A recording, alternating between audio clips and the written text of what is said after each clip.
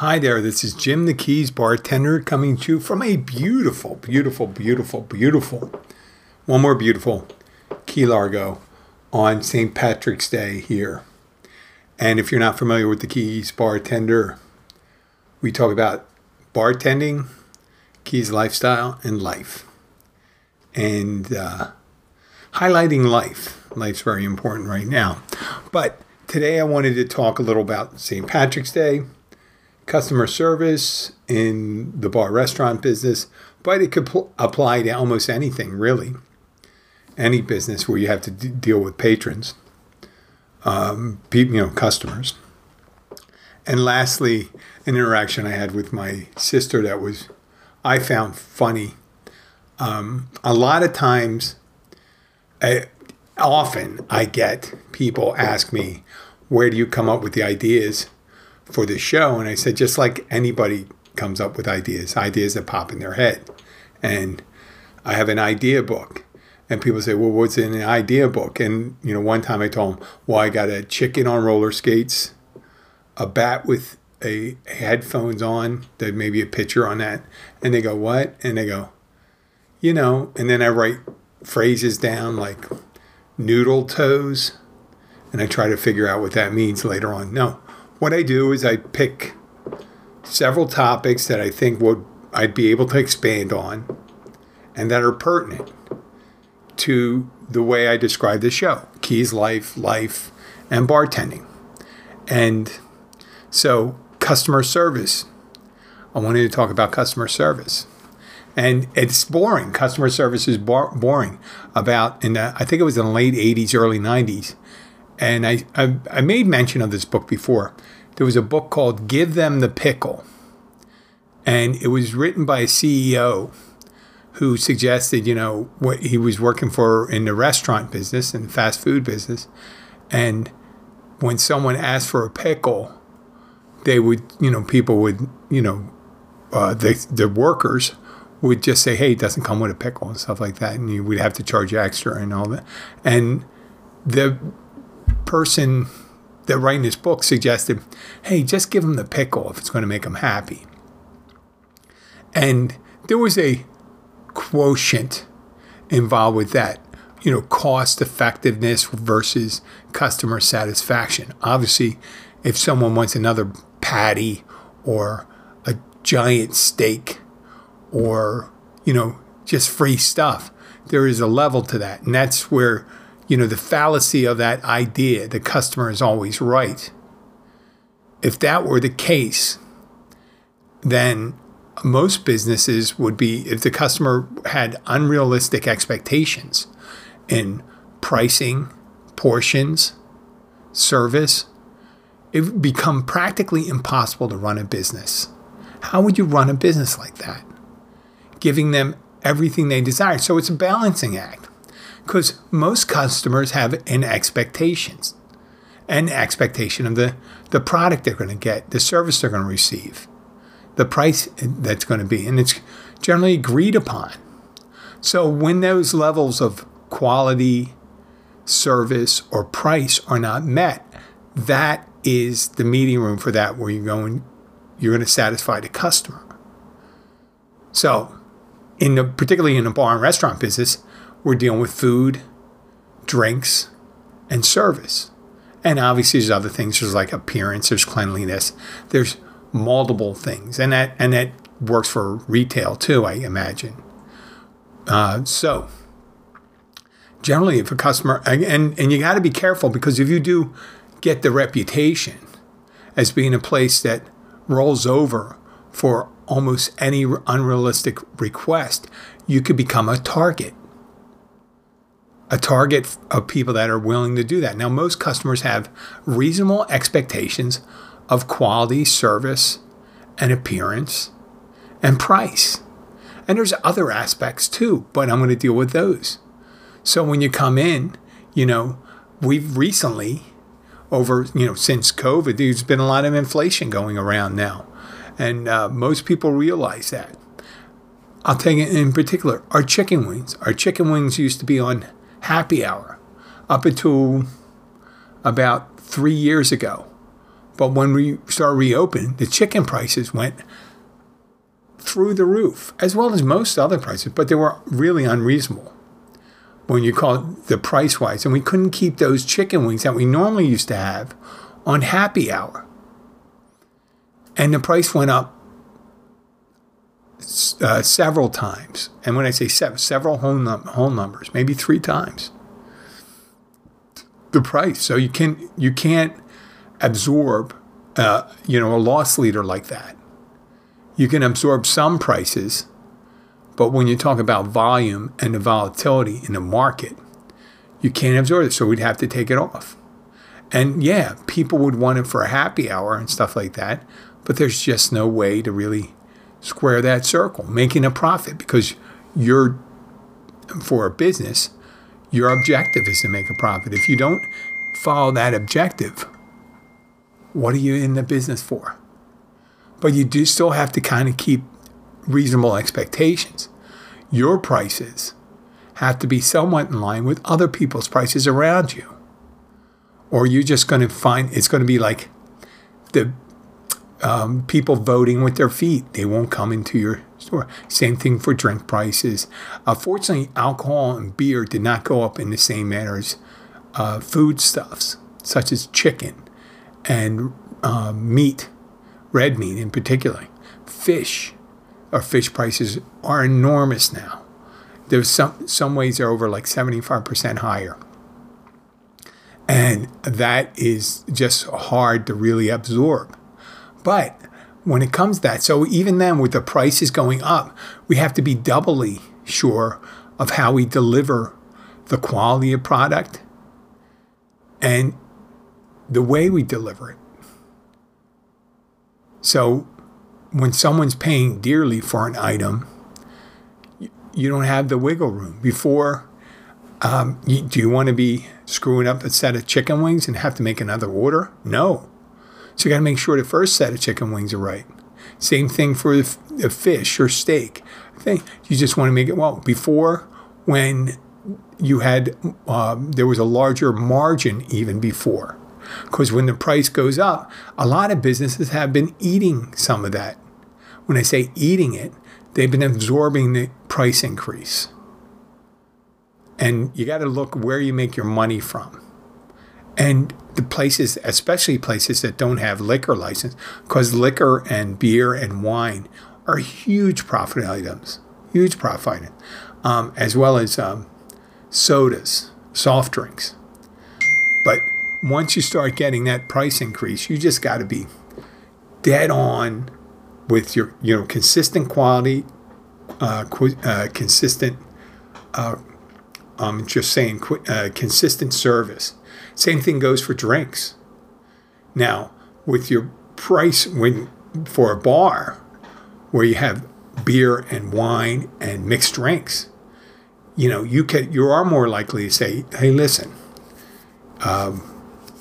here's your margarita. And sometimes when someone says yes, and they say, I want a margarita, I don't want any triple sec, or I want to have orange juice in mine.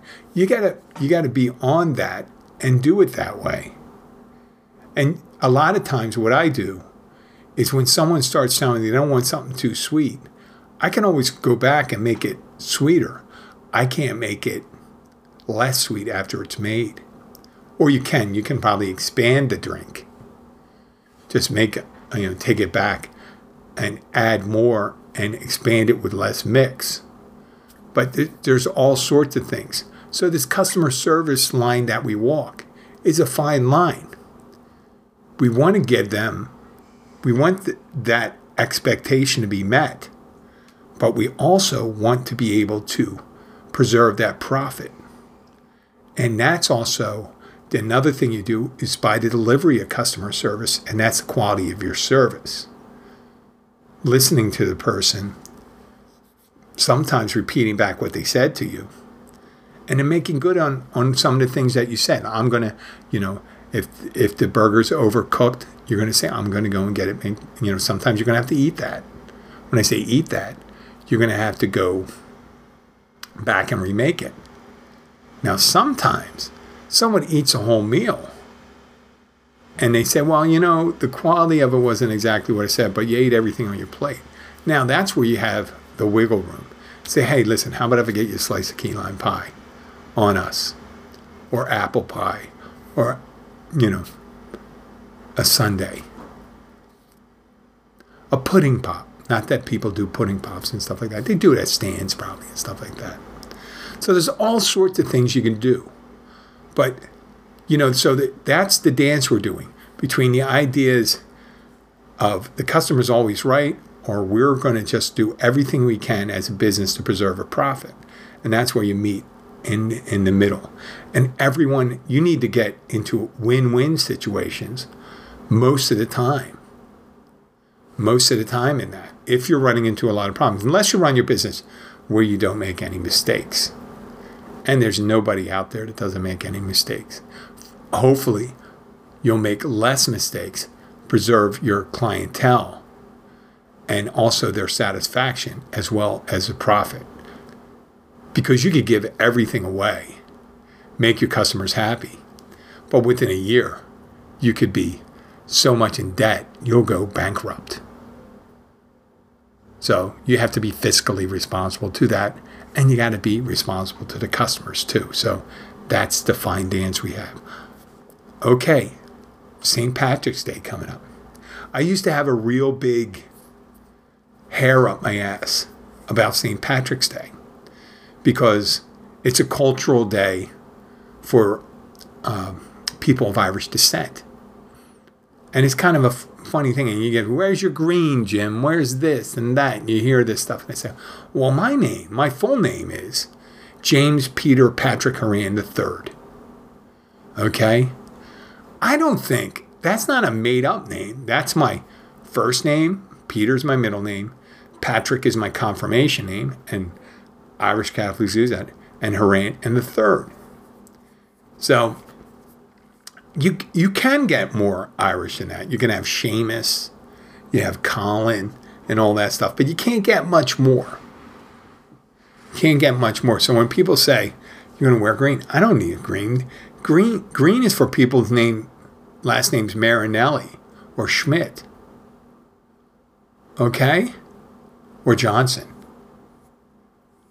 So I don't need to really wear, but I do sometimes. I do wear that green and stuff like that. But one of the things, and I always thought it was funny, that the big thing that they talk about today about St. Patrick driving all the snakes out of Ireland. And, I've heard told many times, Ireland didn't have snakes for a long time if they did. They're saying 3 million years ago. One of the ice ages. And during the ice ages, because snakes are cold-blooded, they just couldn't survive. And they never reestablished themselves on the island of Ireland.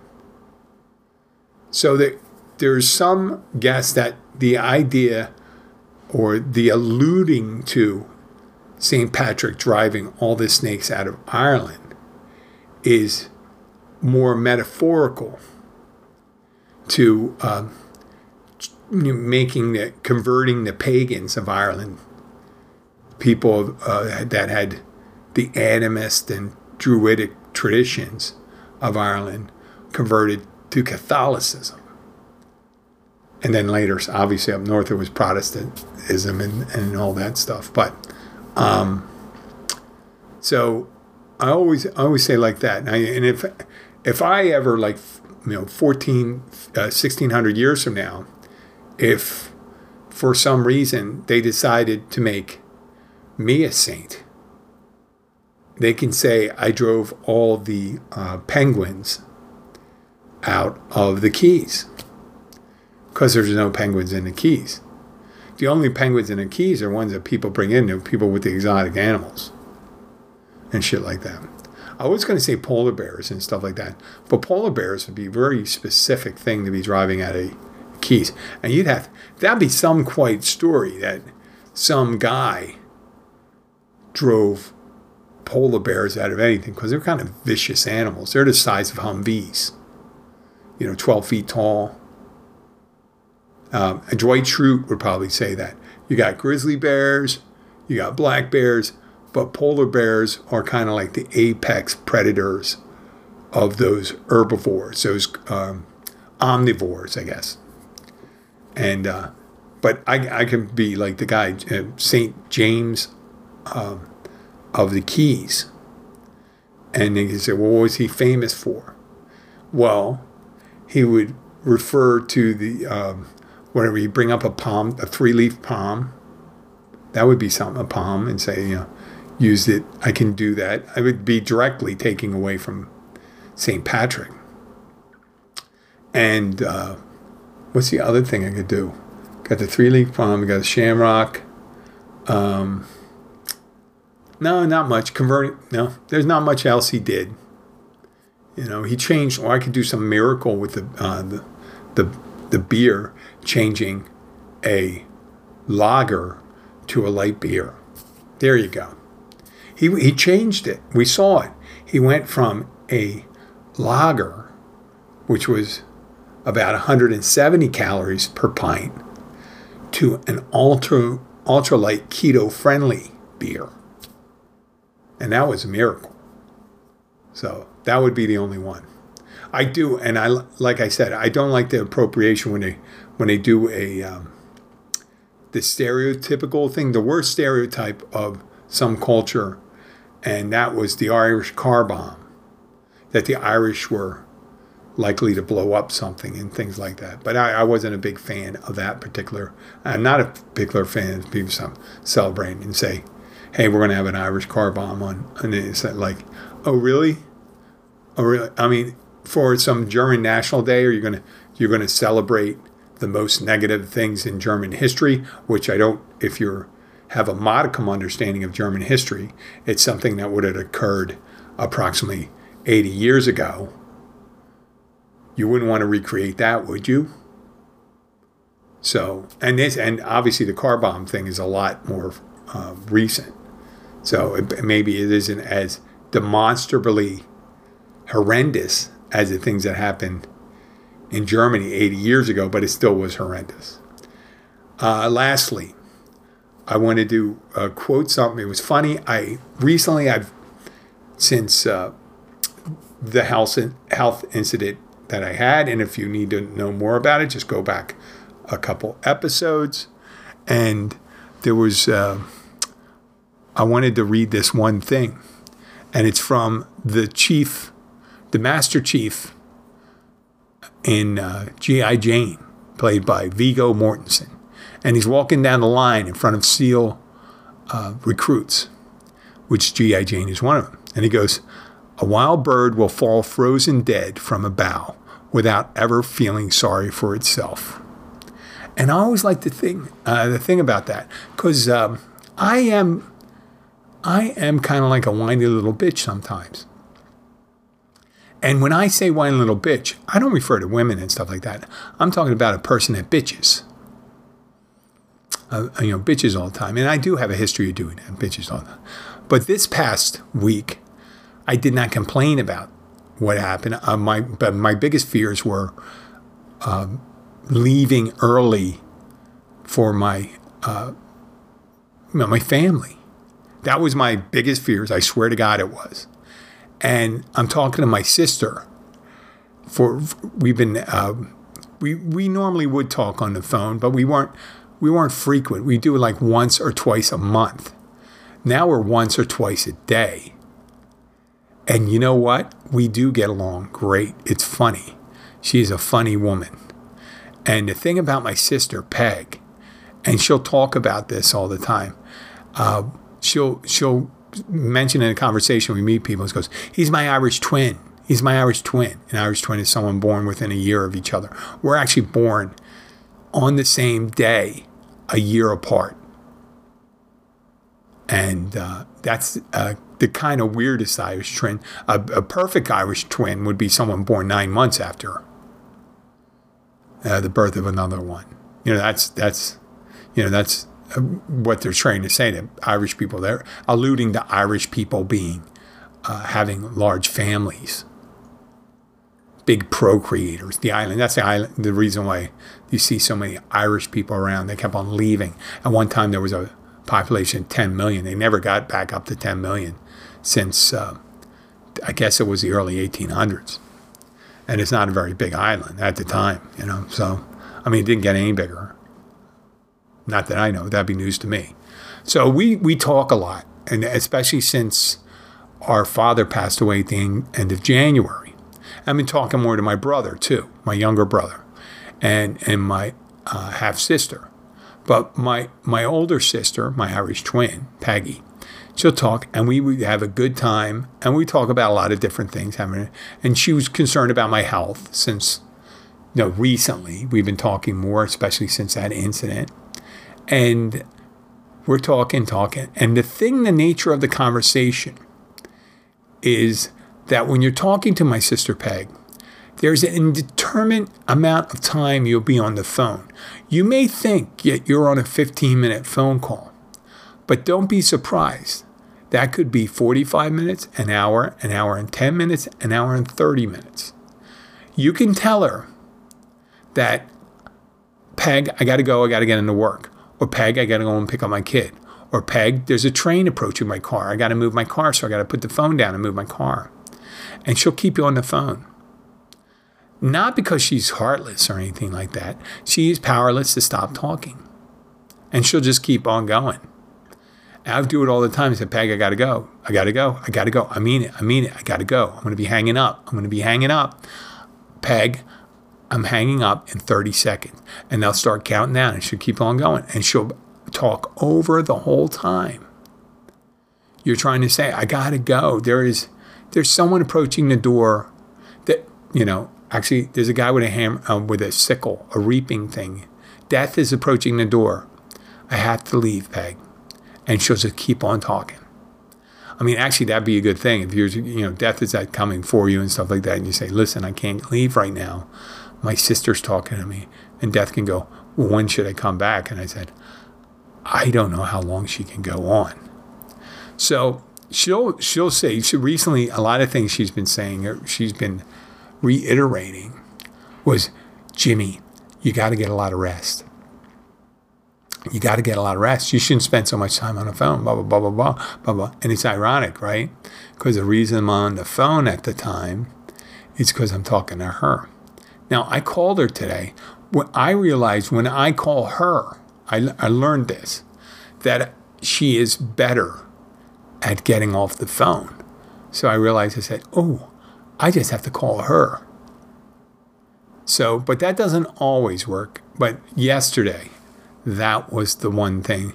And it was beautiful because we're talking, we're having a good time. And I thought it was a good conversation.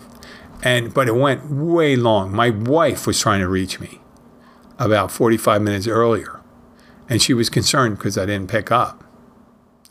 And then now she knows. And I told her, I said, Peg, I told Abby, I could be talking to Peg. You never know. She'll just keep on going on and on. So she says, oh, yeah, you should get some rest. I said, well, listen, let me get off the phone. Let me get off the phone then. And then she'll talk. She talked another 25 minutes after she said I have to get some rest. Another 25 minutes. So my brother-in-law there, Mark, was there in the room with her. And he's a funny guy. He is a funny guy. And he talks, feeds her lines and stuff like that. So I don't want to cut them both off. But I'm saying, listen, I got to go. I'll talk to you. I'll talk to you later. So as I'm hanging up, I'm putting the phone down. And right before I hit click, I hear, poor Jimmy, from my sister. And I went, what the fuck? Are you kidding me? She just poor Jimmy'd me? Poor Jimmy. It's like if you're the owner of a dog and you're beating your dog, which I think is horrible if you do that. And you say, oh, poor Dusty. Or if you're like driving by a bus stop and go, look at those poor people as you're spraying with a puddle of rainwater as you drive by. And kind of laughing, oh, God, look at those poor people. So immediately after I got off the phone, I called her back and I went, Peg, what the fuck? Are you kidding me? You poor Jimmy'd me? There's no poor Jimmy. I'm doing all right. What's that all about? The reason you're saying poor Jimmy is because you were keeping me on the phone. You kept me on the phone like an hour and 25 minutes. So later on the day, I called her back. My wife was there, and we had her both on. My wife thinks she's hilarious. And I got the chance to pay her back right at the end. I just went, right as I was hanging up, stuff like that. Oh, yeah. I said, man, you don't know what's going through that woman's head. It's just like, it's a mystery. Just like you don't know what a chicken is thinking. And then I say, bye, Peg. And then I hit her with the poor Peggy when I go back and stuff like that. It's that kind of pity, that empty pity. But I know she loves me. And I want to wish everyone a happy St. Patrick's Day. And I hope you enjoy it. And if you get the chance to come to the Keys, come by and say hi. I'm still going to be out of work for a little while. So as you can tell by the episodes that are coming out, this is the 4th episode this week, I think. And maybe I'll do another one this weekend. So I may be cranking out 6 a week. Maybe I'll be able to figure out, and maybe I'll get a guest or do something like that. I can bring on, I can do anything. I maybe have to crank out a couple video episodes too. So I'll take my back episodes and turn them into video episodes. What do you think? Well, thank you very much and have a great day. This is Jim the Keys Bartender. Talk to you later. Bye.